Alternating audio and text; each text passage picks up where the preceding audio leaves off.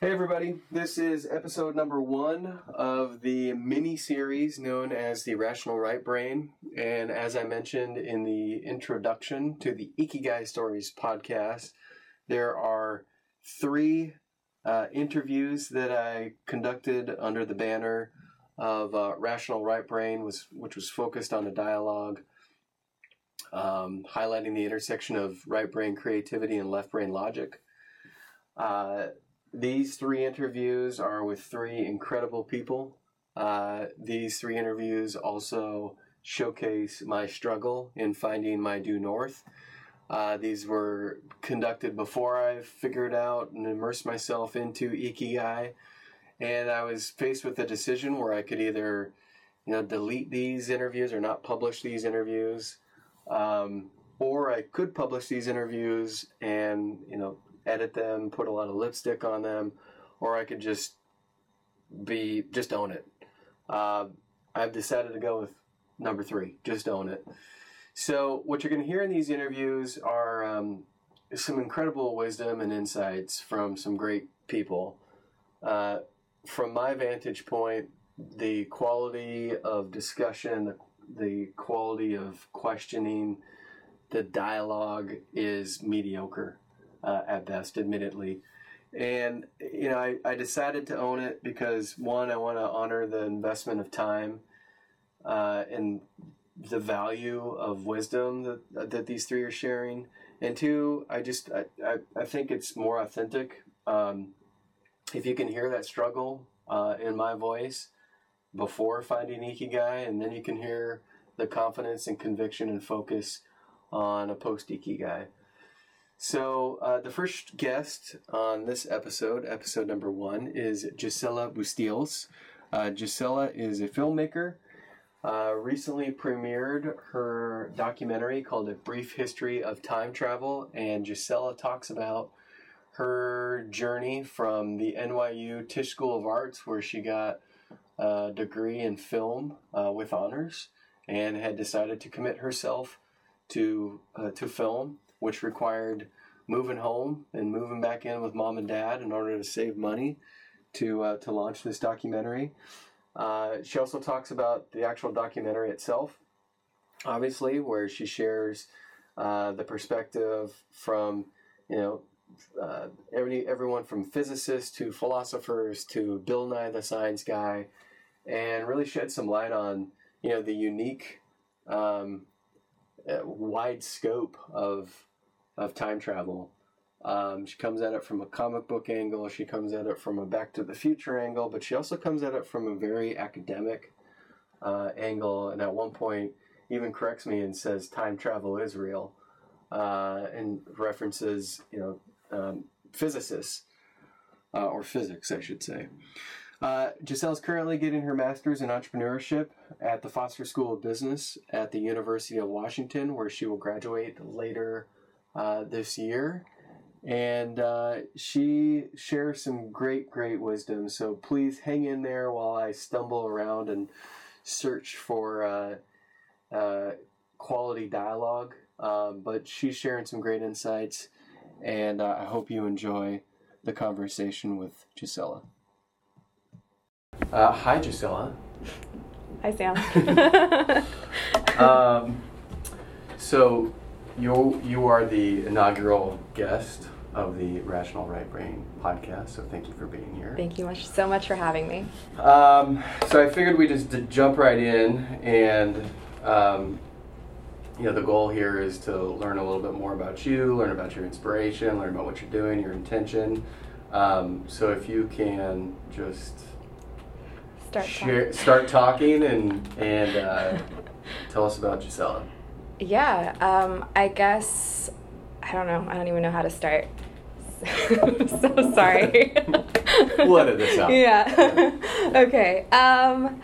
So I'm a filmmaker. I recently completed my first feature-length documentary called A Brief History of Time Travel, which is about the history and pop culture of time travel. So if you're into Back to the Future and Doctor Who, that's what my documentary is about. So obviously I'm a huge nerd. Obviously. But yeah, I ended up getting into film. I think I grew up always watching documentaries, like National Geographics, and I didn't really know that I wanted to be a filmmaker until high school, when I did like a little short video project in order to get out of writing an essay. And after that, I definitely caught the bug. Then I ended up going to Tisch at NYU for film and TV, which was a lot of fun, and I learned a lot of really good skills there. After that, I was working at an ad agency for a little bit, and then I got to this point in my life where I was like, oh, well, I should probably make a film. Otherwise, I'm going to regret it, because I went to film school, and that's something that I wanted to do. So I quit my job, I moved back home, and I started this documentary, and here I am, back in Seattle. So originally from Seattle. Yes. Went to NYU. Yes. What was the draw of NYU? I think part of it was I wanted to move to a completely different part of the country. I really wanted to have like that kind of sense of adventure. And then also it was a really good film school, so all of that. And it's New York. Like, who doesn't want to go to New York at that age? Right. Yeah. Right. Do you remember the documentary that the initial film, the documentary, the video that you did in high school? Yeah. So I went to a Catholic school, Holy Names on Capitol Hill. Yeah.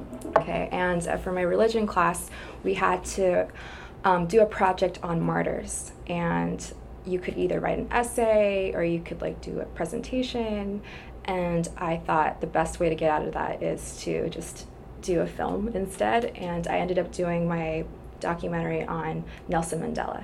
Cool. So I just went around with a camera and a microphone and just went up to people and asked them like what they thought about Nelson Mandela. Yeah. Did anybody else do a film No, for their project? I was the only one. Yeah. And so what about that film or that experience led you to where you're at right now? I think I really liked meeting people and talking to people and like learning about something. I think film is kind of, or documentary specifically, are kind of like a mechanism for me to like get to see a different part or a different culture than I normally wouldn't have.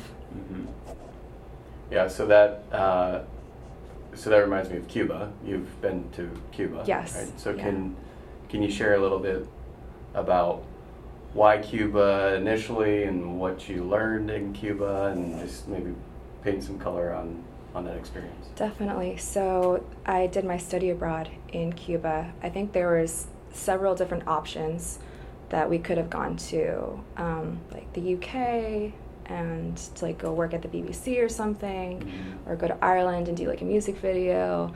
And there was one option, which is Havana, Cuba, and I was like, well, I'm not going to have the chance to go to Havana, so it was another adventure. Yeah. It was like something that nobody else has really done. It's like a unique experience. Like that was the reason why I decided to go. But when I was there, I forgot the question. What was it? Well, just maybe talk about the experience. Going in with cameras to Cuba. What was that experience like? So this was 2009, is that right? I think so. I can't remember. It was when I was still in, I think either 2009 or 2010. And we're like, what would just filming in Cuba? Yeah. What, like, were there challenges in just getting cameras into Cuba initially, or was Not really. Actually, like, Cuba has a really good film program there. Like, it's called Icaic. There's a lot of awesome filmmakers that come out of there, and they have film festivals. So there's already like a film community there of Cuban like filmmakers. And so the program was they would pair like a group of us from NYU with filmmakers in Icaic, and then we would as a group like work on films together. Yeah, so it was a great way to like actually make friends and meet different people from there. So it's not like, it's a little bit, Cuba's tricky because the way that it's set up, it's very segregated according to like the people who actually live there and the tourists. Yeah. Like when we went to Cuba, we couldn't stay like we had to stay in a hotel. The government would tell you like where you're allowed to stay. So just the fact that you're staying in a hotel, you're not going to have the same experience as like actually living there. So did the government tell you who you could film and like what type of controls did they have on the film? Well, you weren't allowed to like leave the city. So you had to stay. That was like a huge rule. Like if you left, then you would get kicked out of the program basically. So I think that actually happened to a couple students the following year because they ignored that rule and they ended up traveling to like a different city, and then they found out, so they had to leave the program. Yeah. So I saw The Sandwich Maker. That was the documentary. He was snooping on me, so that was cool. Thank you. That was really cool. Thank you. There was a part that he had said. What was his name? Do you remember? Oh my gosh, I don't remember his name. Well, so he said, I can't. So I just wrote down it's philosophy that makes the difference. Yeah. And I think he was talking about like passion for making sandwiches and how that should have a ripple effect throughout life or something. Definitely. Is that right? Yeah, it was. I think like that. So I met him. His little sandwich shop is like at the corner of this tiny like street, and it's like this very small, like kind of dilapidated like building. Like the way Cuba is, it's not like as glamorous as you would see like from the 1950s and everything. It's like it's kind of stuck in time and everything's kind of beautiful, but it's falling apart. And so his sandwich shop is like in one of these little cross sections, and he's just the most zen, like happy person doing this very simple thing. Like it's a very simple sandwich. It's not like the Cuban sandwiches that we see here in the States. It's like just like small piece of bread, like some ham, some mustard, some cheese, and that's it. And pickles. And pickles. Optional pickles. Yes. Yeah, you remember. But he's just, I think it's, especially here in the States, I think it's very hard for us to find like happiness and like pride in like doing something like that, and he definitely has that. So yeah. How did that impact you on your journey, or did it? It definitely did. I think it's something that it's hard to think about now because, you know, when you're so caught up in your real life, like everything today, like it's hard to like take a step back and like try to like treasure like that whole process of like even like mastering something, right? It's just like being proud of like what you're doing. But it's definitely something that I kept in mind like as I've been doing filmmaking. So did you have other films that you was that your film coming out of Cuba? Yeah, I did a couple other ones. One, I did a short film on a Santeria experience. It's not an experience, it's like a cleansing. I think it was like a Santeria cleansing ritual. Okay. So that was really cool. What's a Santeria? Santeria is like kind of like voodoo, but it's not really. It's like, but kind of like that. Okay. Yeah. I don't know how to explain it. Has voodoo like tendencies? It's like, it's like a little bit like, it has voodoo tendencies. I'll have to check that one out. I probably shouldn't say that because maybe somebody who's a Santeria practicer and it's like, they're like, no, it's not that. But it's basically like there's multiple, like there's a bunch of different gods, and then, you know, you have to like do rituals to appease the gods there. Yeah. So it's, And this was in Cuba? No, this is in Cuba. I mean, it is in Cuba. I would assume Cuba is like 90+% Catholic, or at least Christian? I think so. Yeah. I think it is. Yeah. Neither of us are experts on Cuba. No, I'm not. Okay, so that's cool. Yeah. So let's talk about what you're doing now. Okay. So what's your day look like? Right. Well, so right now, I'm actually a grad student at UW. Okay. I'm doing an MS of entrepreneurship. Okay. So I'm taking a bunch of business classes, which is hard for somebody who's coming from a creative background. Yep. Yeah, but I'm learning a lot, and I really like it. And I think I wish that they would have had classes like that from film school. I think it's super important. Like, I'm telling all my film friends that you should be taking business classes. It's super important. Yeah. Yeah. So what was the catalyst to go from film school to a business school? I think I always had in mind that I wanted to take some sort of business class. Mm-hmm. I just didn't know what, and when I came across this program, it made sense because it wasn't that long. It was a year. All the classes were classes that were beneficial to somebody who's an entrepreneur or a startup. And I think all filmmakers are kind of their own entrepreneur. Like they have to kind of have their own company, create a film. It's kind of like really similar, I feel like. Yeah. Yeah. So what have you picked up so far in business school that you've applied to your film background? Yeah. I think a lot of like finance and accounting, I think are huge things. Like I think that for filmmakers, it's something that we don't really want to think about. But taking these classes, it really pushes it to the forefront and thinking about like funding and like thinking about the future and like how every single decision that you make is kind of a financial one. Yep. Yeah. Okay. So let's talk about the documentary. Yeah. So the documentary is A Brief History of Time Travel that premiered 3 weeks ago, October 25th. In Seattle, but I think the world premiere was actually at San Diego Comic-Con. Okay. Which is the biggest Comic-Con. Yeah. And that was like in July. Okay. Yeah. Tell me about that. I didn't. Have you ever been to a Comic-Con before? No, but I know I have an idea what it would look like or what that experience would be like. It's huge. It's huge, and you go there. It's kind of like a festival. Like everyone's wearing crazy costumes, and they're all hardcore fans of like a film or like a TV show or like with The Walking Dead, and it's just like everyone's kind of celebrating like their fandom. Yeah. So it's fun. It's a lot of fun. Did you celebrate your fandom? Did you? I wish. Wear some costumes? I did not. Probably an outcast I know. If you don't. I know. I did not. I was too busy trying to figure out where I was supposed to screen, and I was getting nervous. So yeah. So let's talk about the documentary. Yes. So to just so we talked about film and a little bit. We'll come back to a little bit more about film, but why science fiction, and within that science fiction silo, why time travel? Why time travel? Yeah. That's a great question.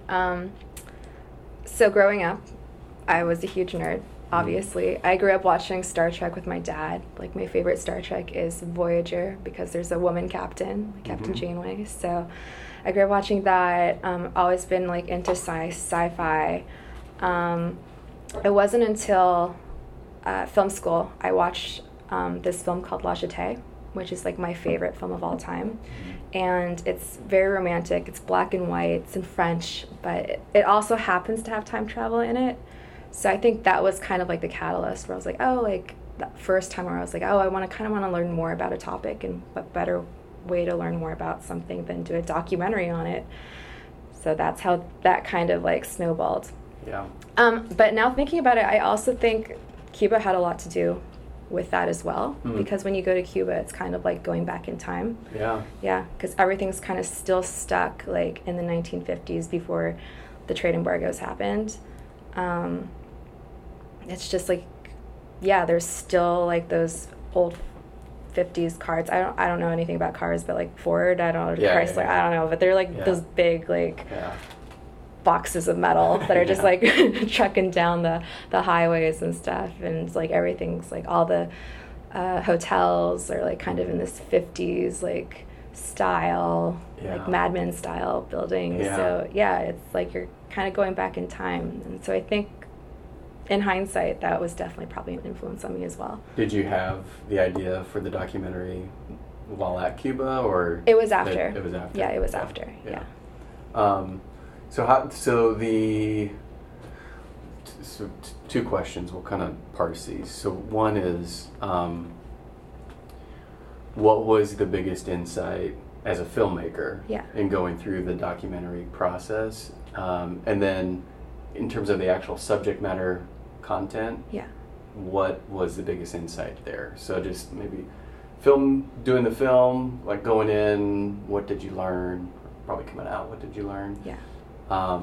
And then sitting down with all these unique people, what did you learn about the subject matter content? So when I was doing the documentary, like the research for it, I think that's when I started to realize that there's just so many different like perspectives of how people view time travel. I think science fiction is just one very small aspect of that, and that's what we tend to think about like today. Like if you ask somebody down the street, it's like, oh, like what do you think about time travel? They're gonna think of like, oh, Back to the Future, like Doctor Who. But it's so much more than that. There's so many different like when I was doing the documentary, I got to interview like a computer scientist, and he thinks of time travel as what if the universe was a computer, then time travel would be really easy. And that's a perspective that not that many people have. I got to interview like a cryonicist, and she talks about like if you are kind of frozen, like, you know, when you go to sleep, you see like those sci-fi movies and like they're going long distances on a spaceship, so they have to like go to sleep in like this little chamber. So that's what it is. It's basically, that would be like time travel, because you'd be waking up like God knows how many years into the future, but you're still like it's just a second to you. So that would be like time travel. So I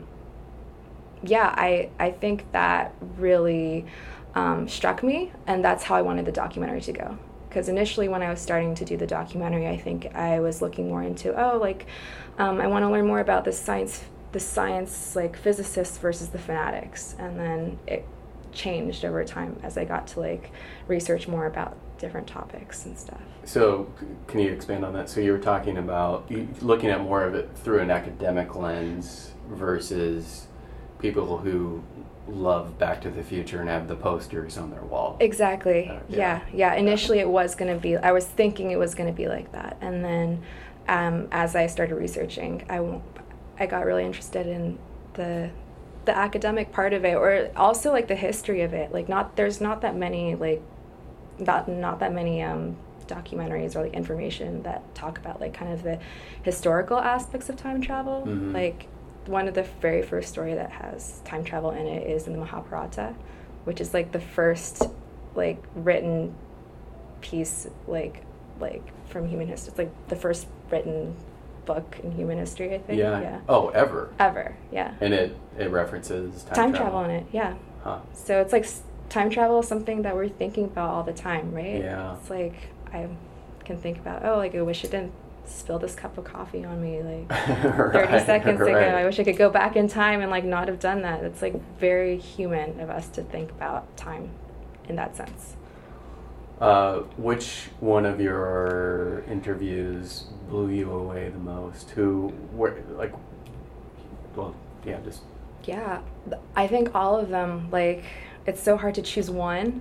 I think, I really liked talking to Bill Nye the Science Guy, because I grew up watching him. So that was kind of like this childhood dream like come true. It's like, Bill Nye the Science Guy. So that was fun. I really liked talking to this Dr. Dasa. He runs like this Hindu, it's called the Jiva Institute, but he talks about time travel from like this more Eastern religion perspective, and like how they view time over there is like very cyclical, right? So he has this idea of like, it was really interesting like hearing his perspective on time. So tell me more. What did what did he say? So this is kind of a third dimension, right? So you've got like the fans, you've got the academics, and then you've got a spiritual component. So I would say like the documentary is kind of like a biography of the idea of time travel. So it goes from like the very beginning to the present, and then to like the future, like what's going to happen, or is time travel going to happen in the future. So Okay. I thought you were going to keep going. Oh no, I can keep on going.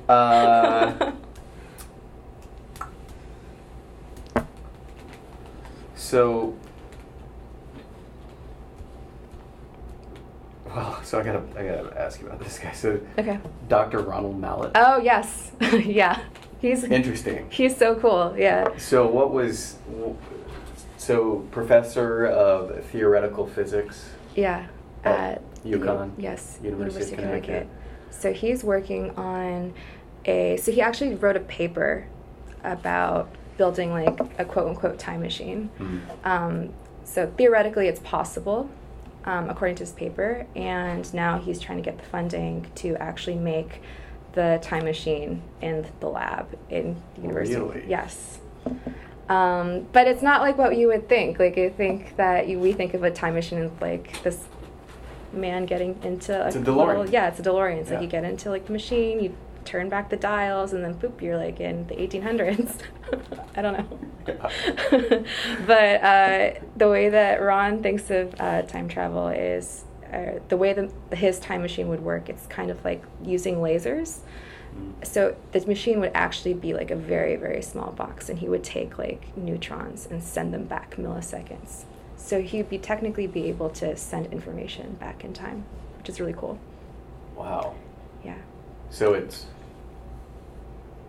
okay. Yeah. All right. You should watch the documentary so you can find out more about it. That's kind of blowing my mind. Yeah. And he also has a really great backstory, how he got into time travel. Like, I think it had to do with his father. He passed away, and like Ron like really wanted to like go back in time and like relive that, like see his dad again. So I don't want to like spoil the whole thing, but yeah. He has a good backstory. He has a good backstory. Yeah.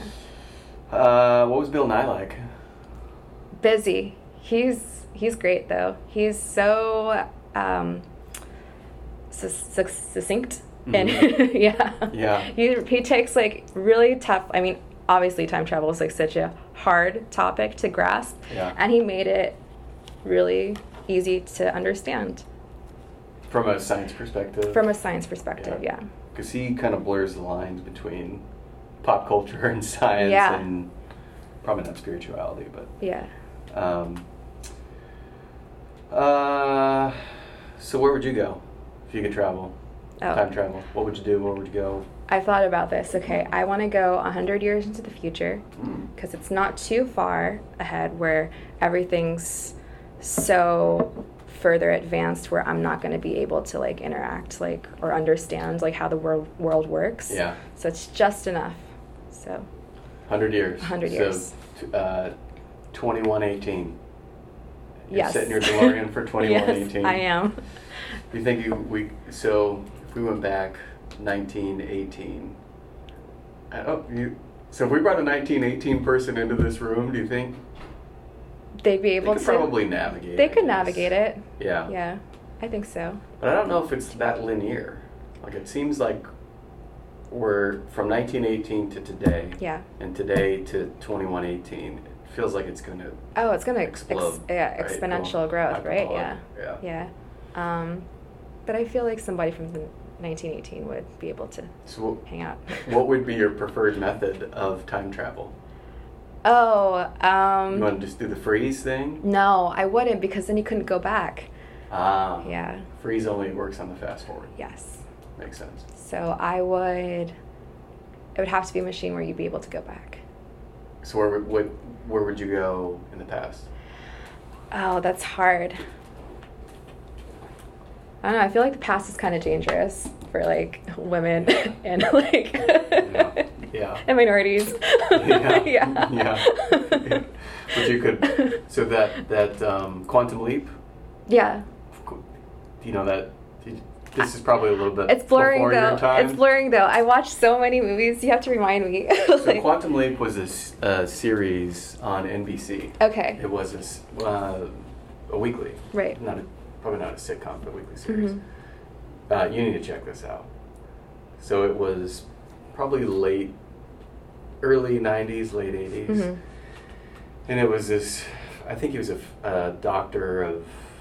physics doctor or something like that. And he would get transported, unknowingly, he would get transported back in time. Mm-hmm. And he would appear in someone else's body. Oh. And then his role was to try to change the course of history. Okay. But he didn't know who he was. He didn't know what okay. he was responsible for change. So he had to, the 30 minutes was him trying, probably 60 minutes, was him trying to figure out. Okay. And then he had this sidekick, this guy named Al. Okay. I think it was Al, who would help paint some color on what he's supposed to do. Yeah. Did you watch that? Live? Oh, I was a huge Quantum Leap Really? fan. Okay. Huge. You need to check it out. Okay. Yeah. I feel like I watched an episode once, but I'm gonna revisit that. Well, so there's a good if you track down Colbert did something. So apparently, there was an episode where Scott Bakula is the doctor, whatever his name is, and Scott Bakula is a taxi cab driver in New York City. Okay. This is an actual episode in the 90s. Okay.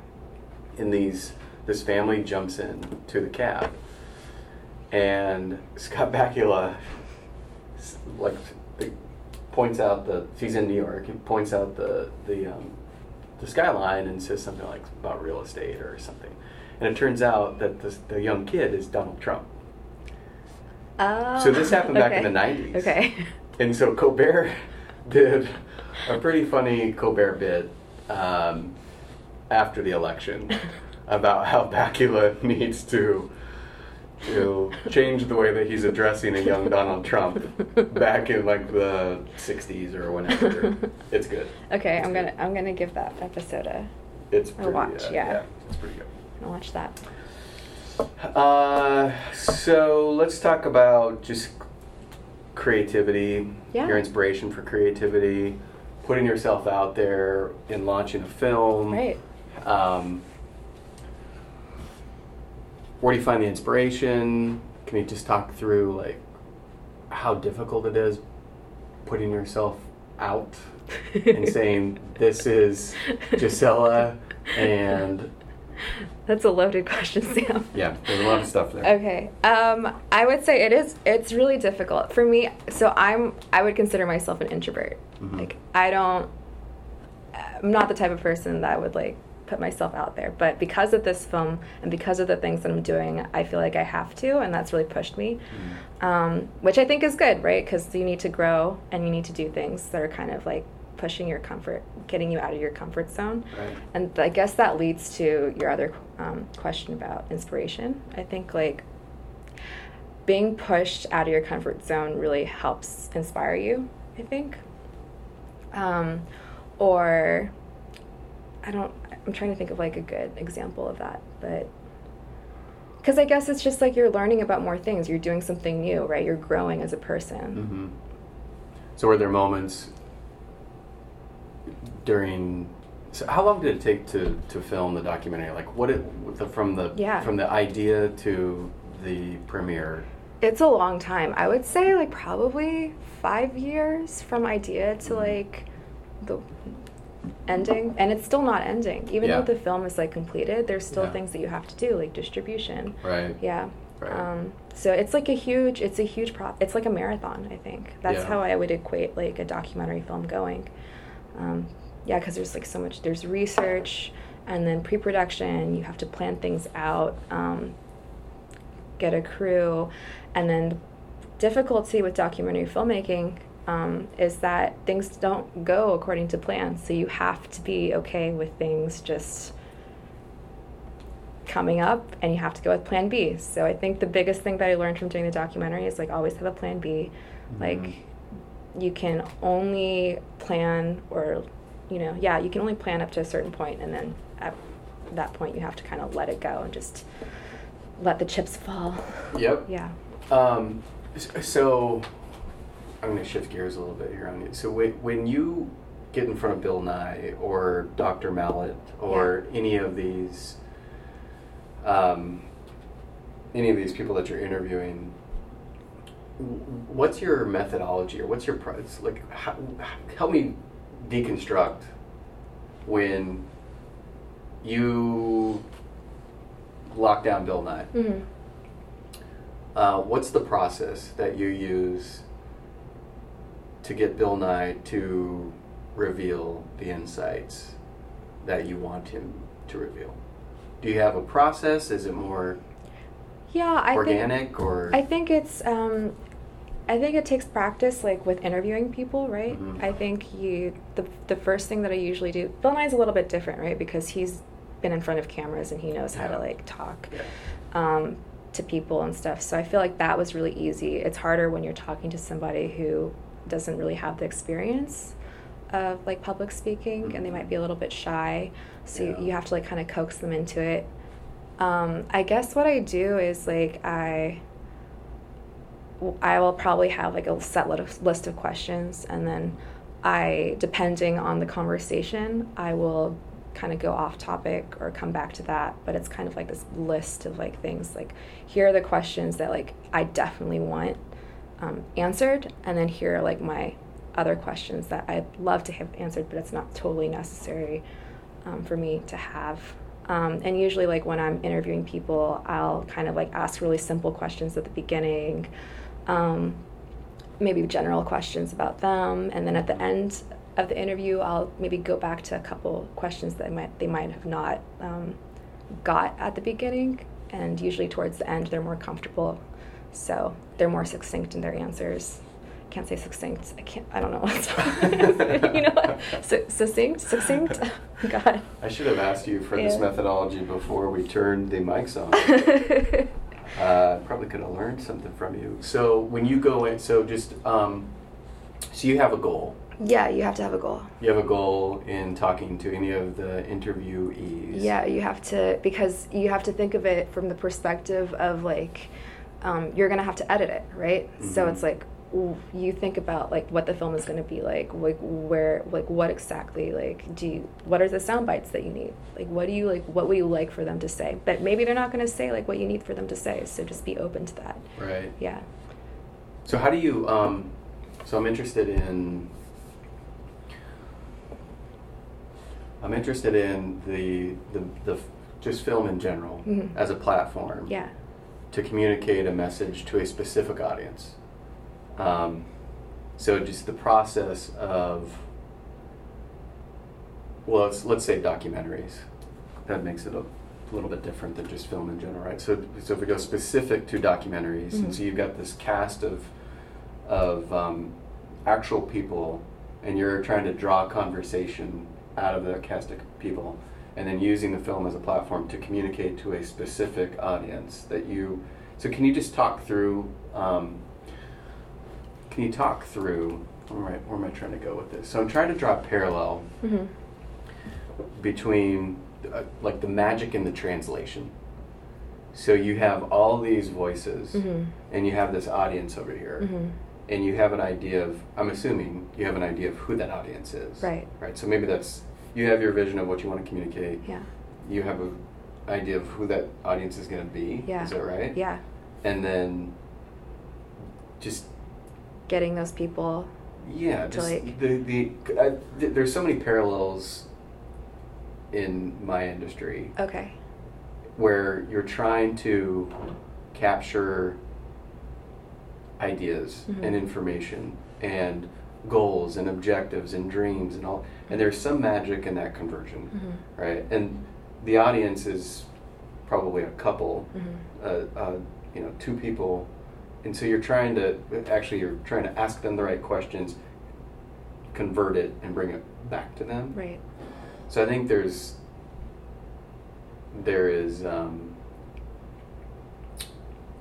information in what you do, right. that there are parallels that exist. Yeah, totally. Yes. I think that with film, I think the it's funny because, and this is so similar to like even in the classes that I'm taking right now, it's in film, it's always like, okay, like who is your audience? Like that's a super important question that they always like drill that into, is like always think about your audience, even like during pre-production, like who like your ideal audience is supposed to be. Usually people are like, oh, it can be like anybody, but it has to be a specific like group of people that your film is going to be geared towards, and of course there's going to be people outside of that sphere that are going to be interested in your film as well, but you need to have that specific focus. And that's the same thing like when I'm learning in grad school, right? It's like you have to have like, who's your target market customer? Like, who's your ideal customer? Like the Samsung like marketing thing. I only remember, I'm a visual person, I don't remember the words, but it's like, you know, the big circle, the smaller circle, and the tiny circle.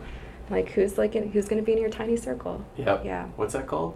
It's like Samsung, like the SAM. I have to look this up. Hold on one second. It's going to drive me. Sam. This is like a Venn diagram. Yeah, wait. It might be in here, actually. Hang on. I'm going to find it. You've got nice handwriting. Thank you. TAM, SAM, and SOM. TAM is total available market. SAM is served available market. And then served obtainable market. That's TAM, SAM, SOM. That's for marketing class. What was the last one? What was the SOM? Served obtainable market.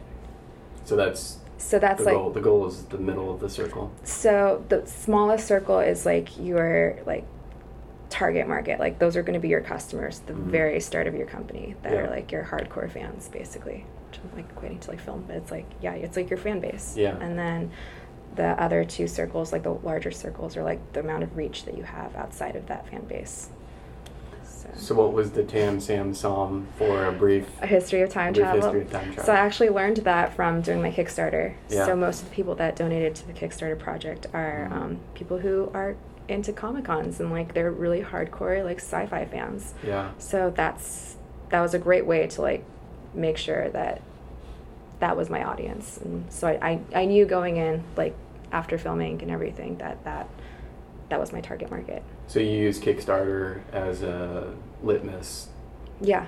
Because if the Kickstarter wouldn't have gone, then you'd have to figure out your SOM or kind of, yeah. It's like different discovery. Exactly. Yeah. Or maybe like if the film I wasn't explaining the film good enough, or so it was a good kind of test to see if there was going to be people who would be willing to back your project. So yeah, I think Kickstarter is great in that sense, but it's also very, very stressful to do. How so? It's just like you're asking for all or nothing, right? That's like pretty terrifying. Yeah. Yeah. And you got it. And I got it. Yes, I did. So can you talk a little bit more about this? So this about is like great. So just this the dance, right? There's a little bit of a dance here between the I market understand what you're saying. I think like so I think in terms of filmmaking, you're getting all this information, right? And it's not just the interviews. You're like getting like you're researching or whatever, but you as a person, like the director, you're the storyteller. So you are the person that's translating all this information to your audience, and it's through your voice.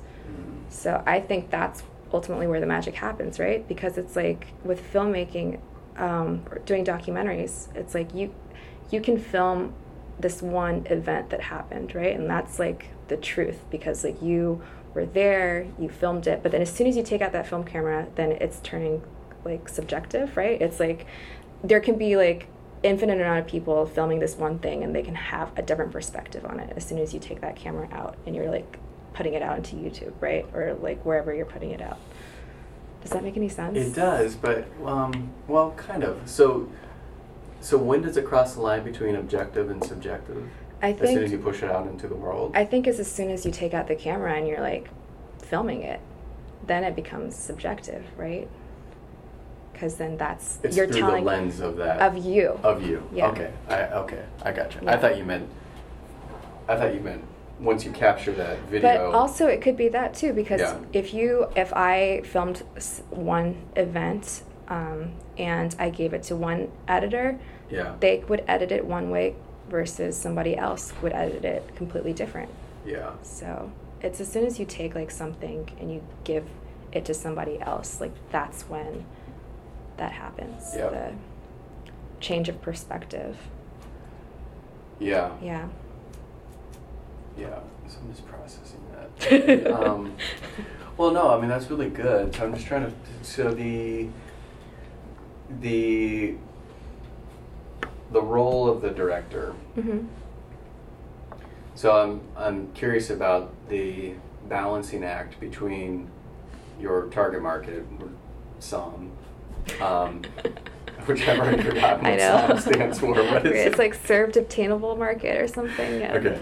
Yeah. Your fans. Don't worry. Yeah. Your best fans. Hardcore fans, yeah. At some point, yeah. I will. That's what this is Tam Sam song will reappear. Okay. Yes, I'm a fan. It has my name in it too, so even better. Sam, yeah. Yes. I wish it was the middle, so I'll go with the middle child.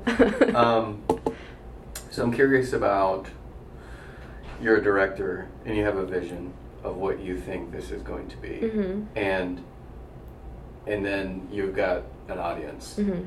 and at what point do you say, the audience be damned, this I have this vision of what and they just don't understand it, or maybe I'm not crafting it the right way initially on with the trailer versus the actual right. So that's the problem. I think that's why documentaries are so hard to make. Like, I think the average length of making a documentary is 7 years. Wow. Yeah. And it's because, like, you have all this information that you're getting, and then you're trying to, like, create a story from that, and it's very hard to be listening to all, because you're getting opinions from, like, all these different people when you're doing, like, works in progress screenings to get feedback. But at the end of the day, it's your decision, and you're faced with, like, an infinite amount of decisions when you're, like, in the editing room. You can, like, do whatever the heck you want, and that's when you have a hard time, I feel like. So how with the documentary, I'm assuming it didn't start off, well, you probably had a title. You had a, can you walk me through, like, how many phases are there? Oh my God, like, so many phases. Like, I probably have, like, more than 40 different versions of the film. Like, really? So many. Like, so many. Yeah.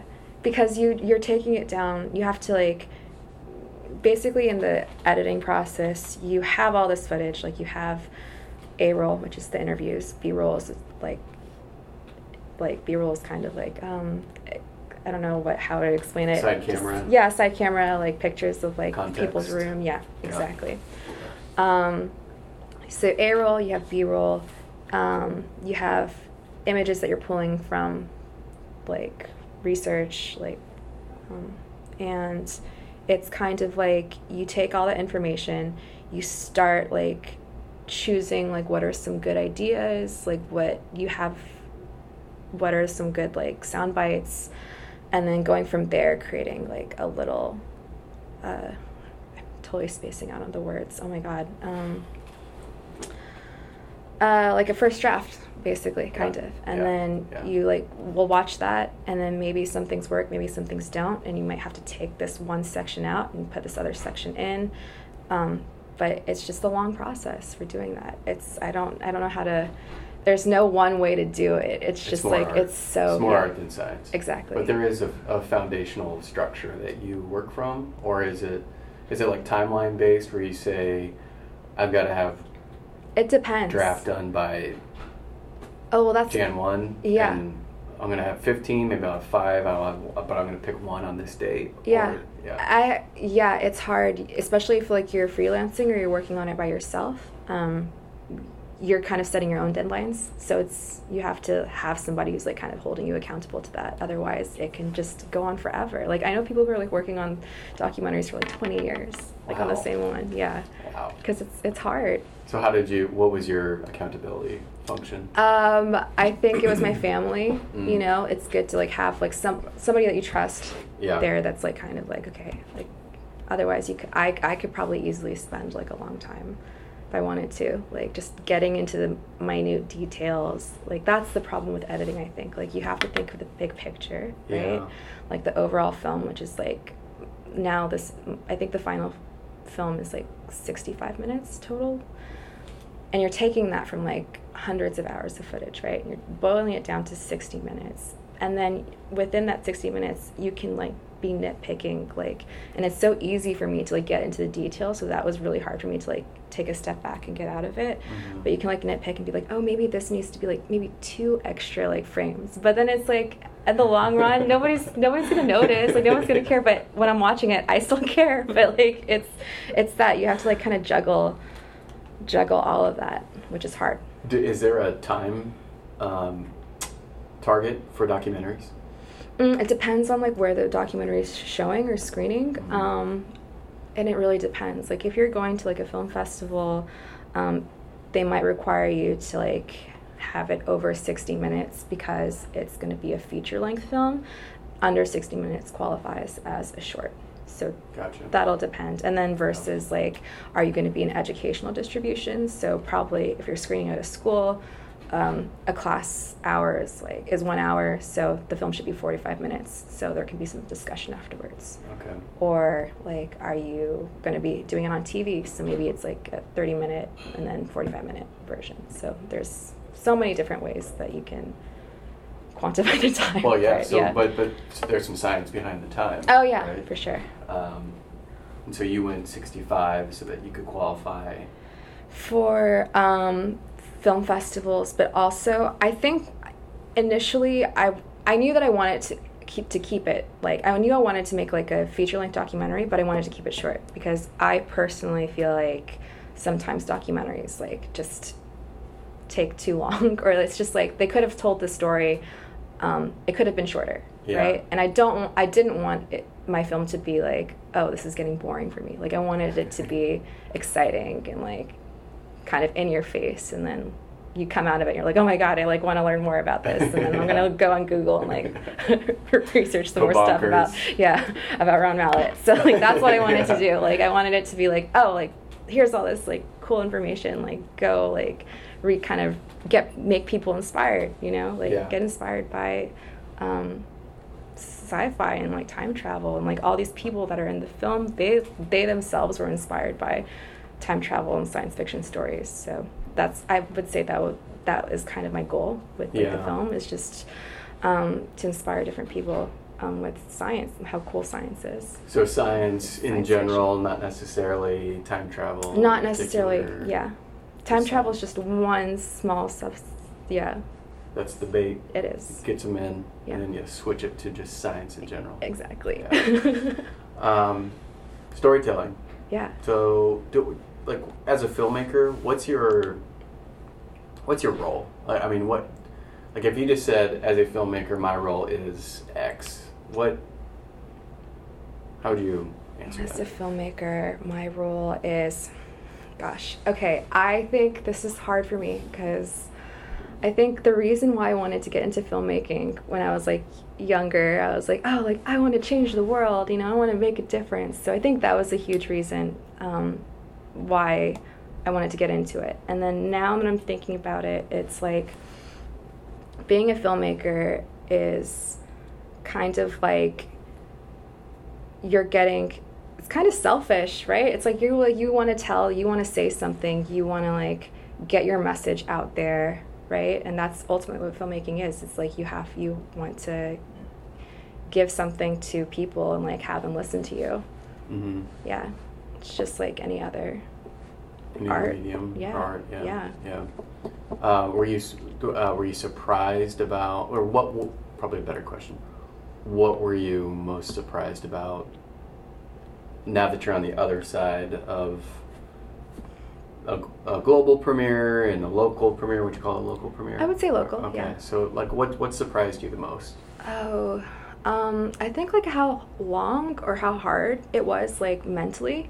You know, it's because it's like you're working on this thing for so long, and you put so much into it. You know, I don't think I really realized going into it, like, what I was getting myself into. Like, I was like, oh, like, I want to make a film at some point in my life because I went to film school, and now that I did, it's like, okay, like, it was a lot of work, and it was draining, but it was really satisfying at the same time.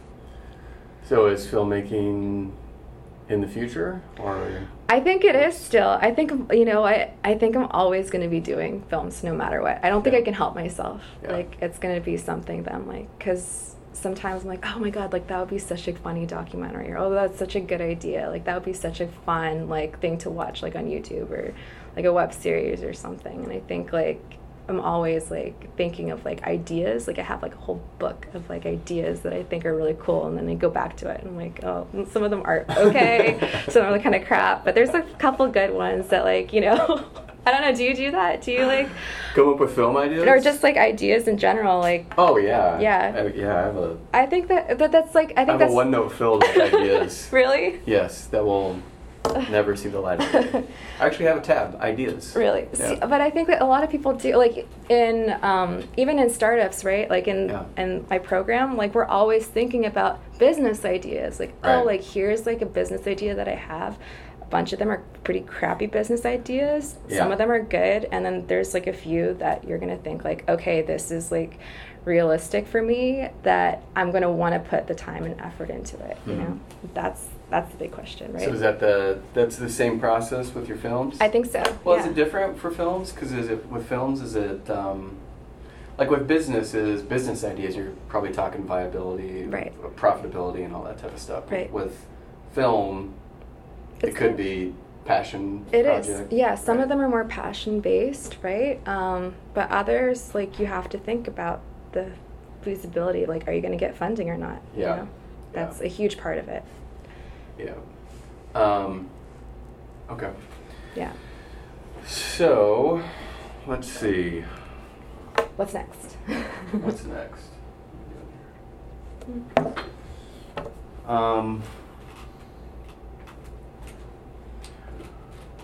Well, so I want to dig a little bit more into this masteries in entrepreneurship. Yeah. So, just the Tam why, besides the Tam Sam song,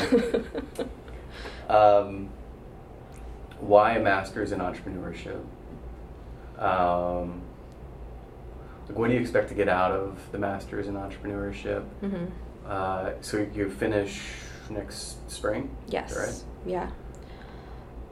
Can you just talk through that a little bit? Yeah, so I always knew that I wanted to take some sort of business class, because I feel like, especially after doing the documentary, I really understand the creative aspect, but I don't with the business aspect. And I think that there's part of me that kind of like shied away from that. Like, I don't want to think about the numbers, and like I don't want to hear about like my budget and stuff when I want to like do something creative, right? Like, that's the least thing that I want to think about. Yeah. Yeah.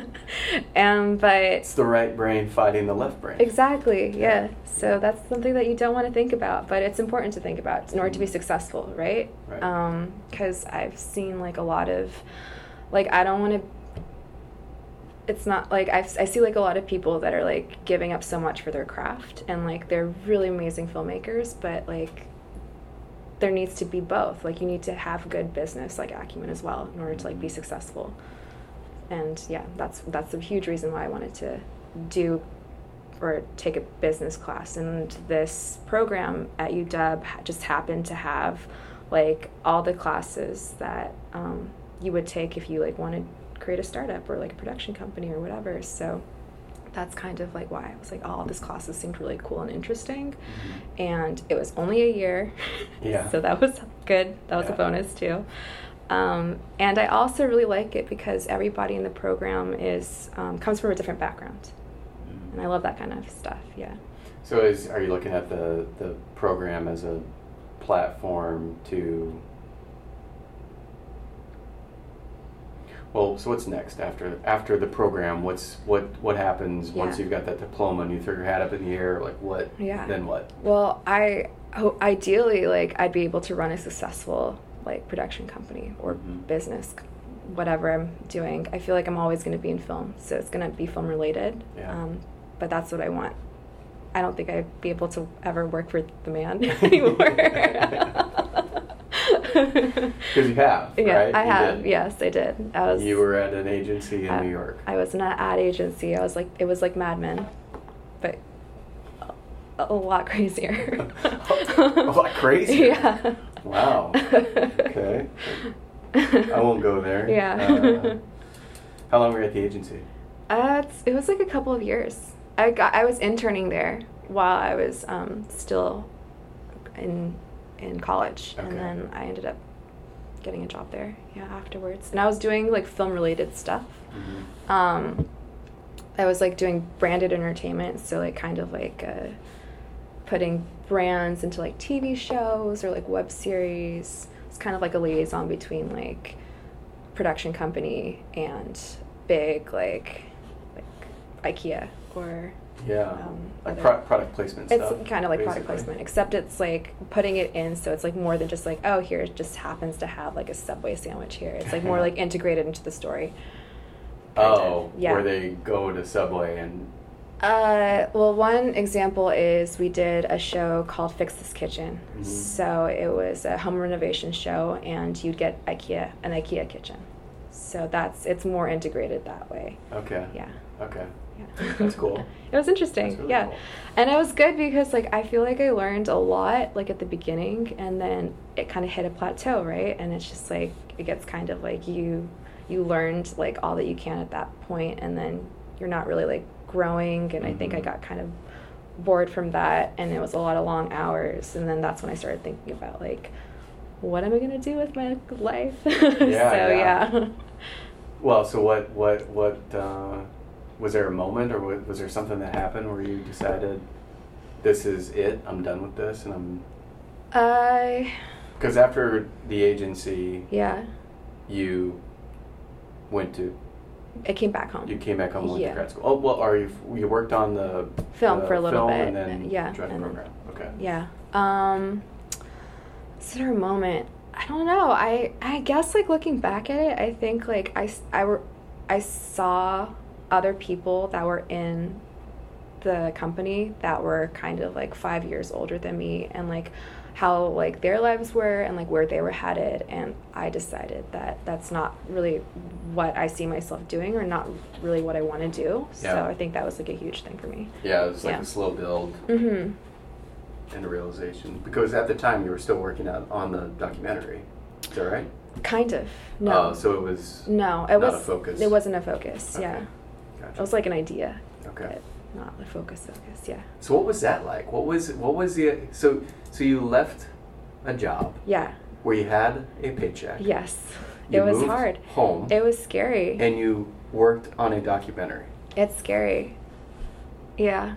Keep going. Yeah, it's scary. I don't know. I feel like how many holy shit moments did you have in the first? A lot. It was really, really scary.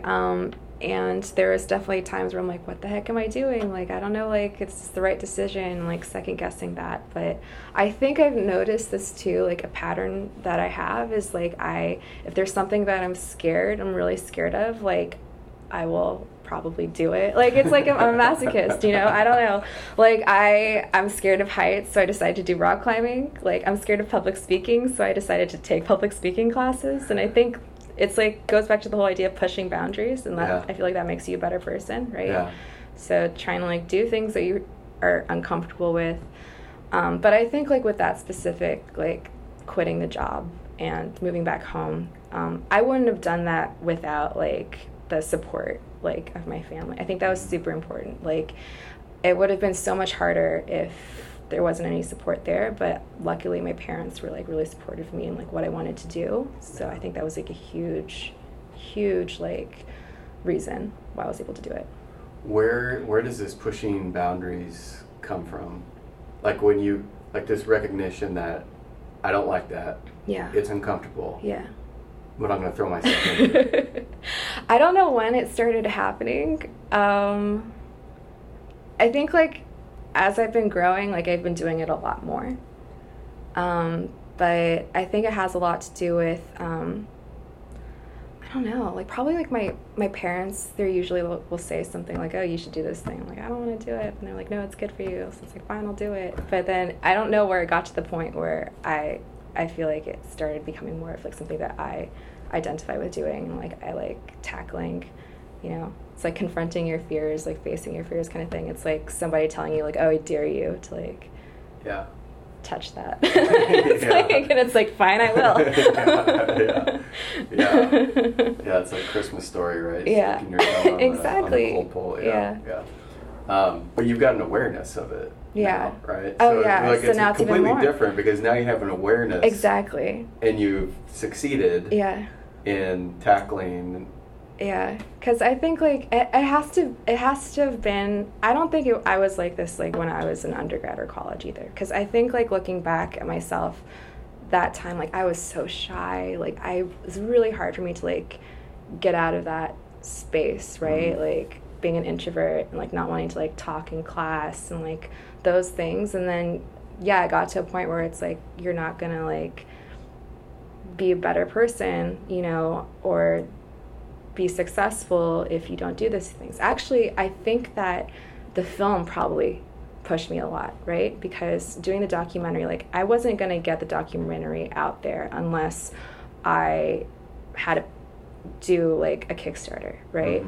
I wasn't, like, going to be a better public speaker, or, like, I wasn't going to network.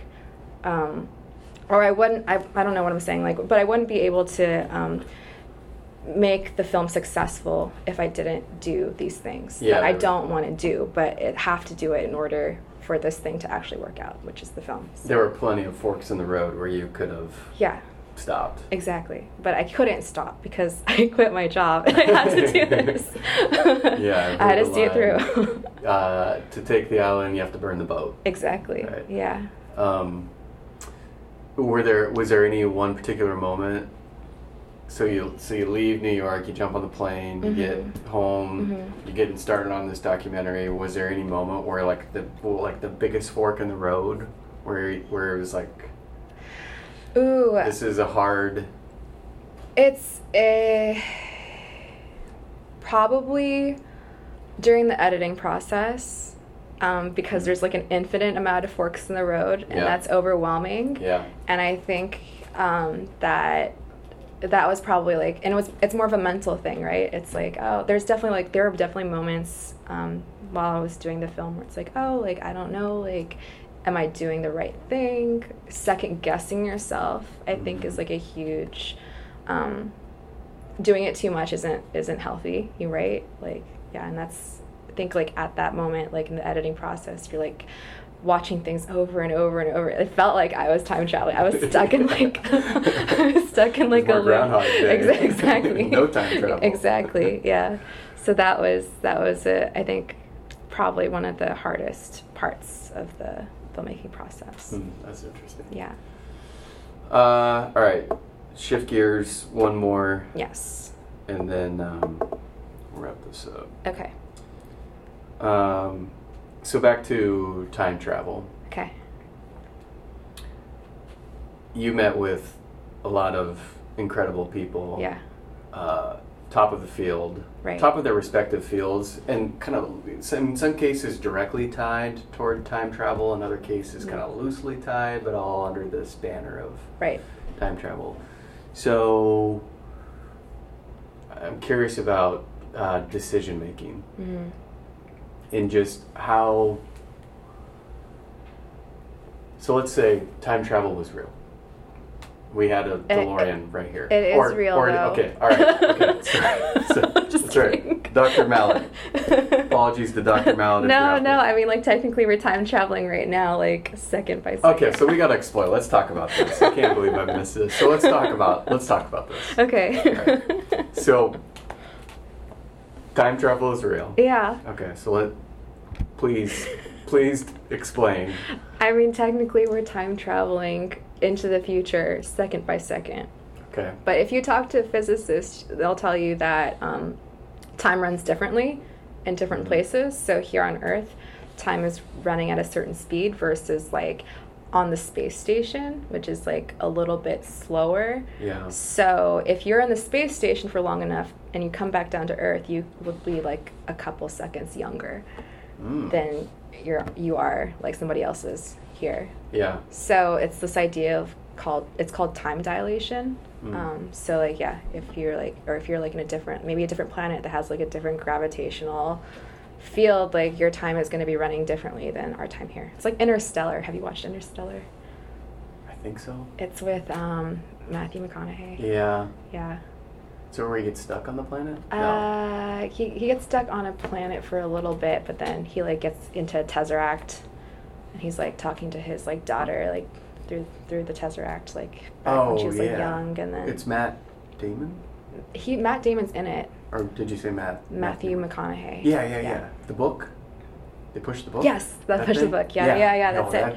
blew my mind. Yeah, but remember, like, he went to, like, one planet, or, like, a bunch of them went to, like, one, like, planet that was, like, this whole ocean. Yeah. And then by the time they came back, like, the guy that was at, like, on the spaceship, he's, like, super, super old. It was, 20 years for him. Yeah, and then, So that's kind of time dilation. Yeah, I mean, I've listened to, I mean, physicists, the way that physicists can articulate this and kind of quantify and define it. It's crazy. It's mind-blowing. So crazy, yeah. Like the galaxy and the black holes in the galaxy, and just... Yeah. It's about... well, you would know. They can quantify... Because what you're talking about when you said time dilation... Yeah.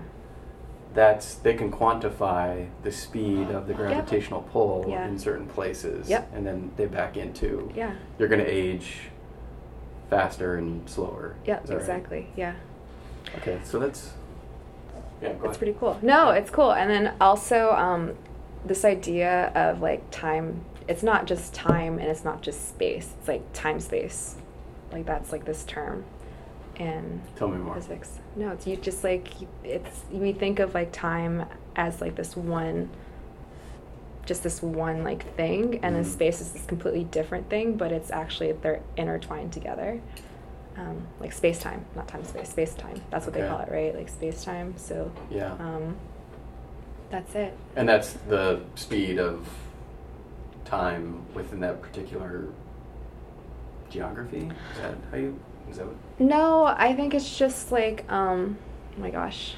It's just, like, the way that I view it, and I am not a physicist, so I might be getting this completely wrong, but it's, like, it's just intertwined, like, space and time, like, exactly what I was saying earlier, like, space, like, if you're here on this space, like, time runs at one speed, and then you might be in a different space, and it could be completely different. Okay. In a different way. Okay. At a different speed. Okay. Yeah. And then I spoke to a philosopher about time travel, and he took this idea of space-time to, like, this different level for me, where it's like, if you could travel to any moment in space, then you could travel through any moment in time. Like, you could go to yesterday might be, like, over here, and then tomorrow might be over there. So it's trippy. It is trippy. It's really trippy. It is trippy. Yeah. I mean, so how is this change? Like, what's your stance? What's your perspective on? I mean, you talk to some pretty incredible people. I think my perspective is that there are so many different perspectives, and we should look at all of those.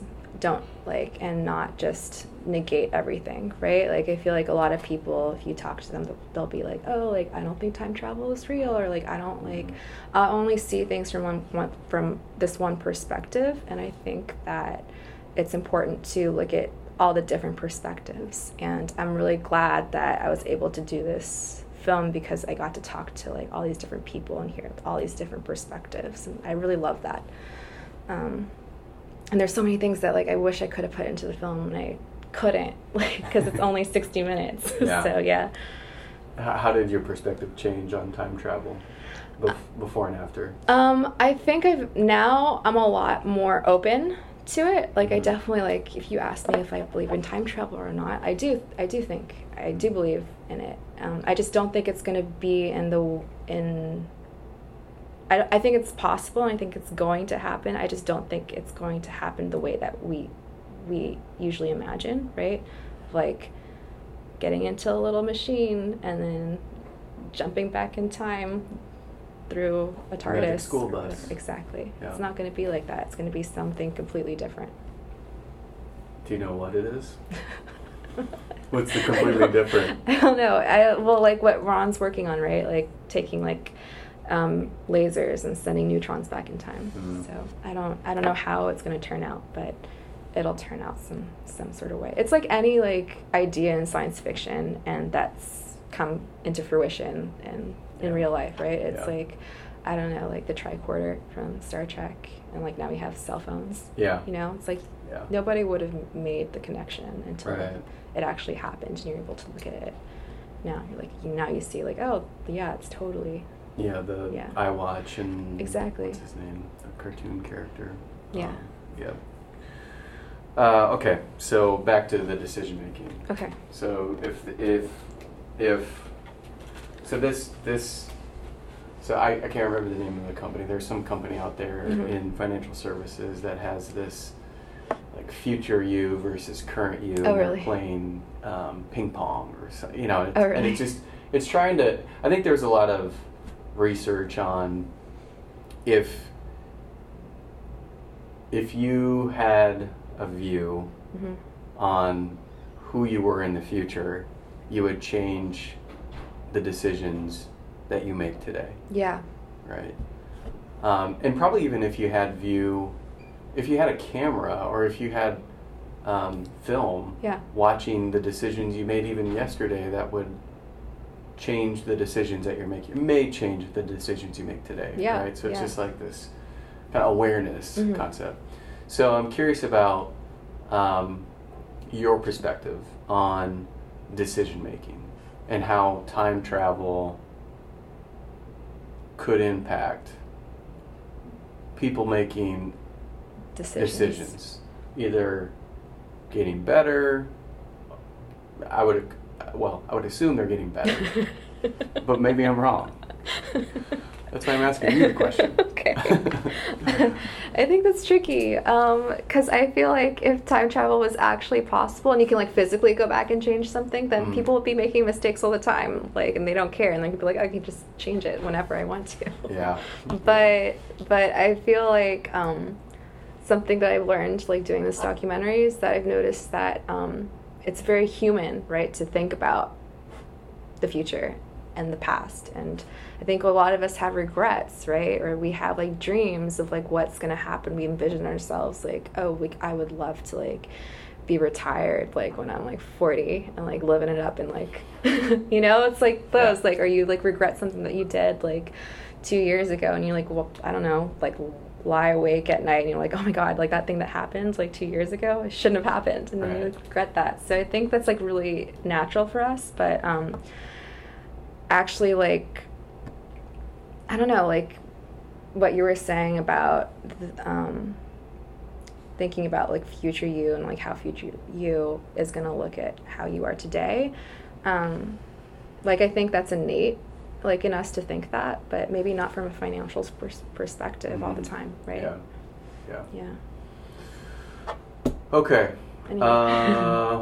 So where can we find you? Where can we find information about all the amazing stuff that you're working on? Thank you. You can go to, if you want to find more about the documentary, you can go to timetraveldoc.com, and also same Twitter, timetraveldoc at Twitter, timetraveldoc on Facebook, and then if you want to find out more about me, I'm at Gisella B on Twitter, Gisella B. But I'm so bad at Twitter, but I'm going to use it more now, so.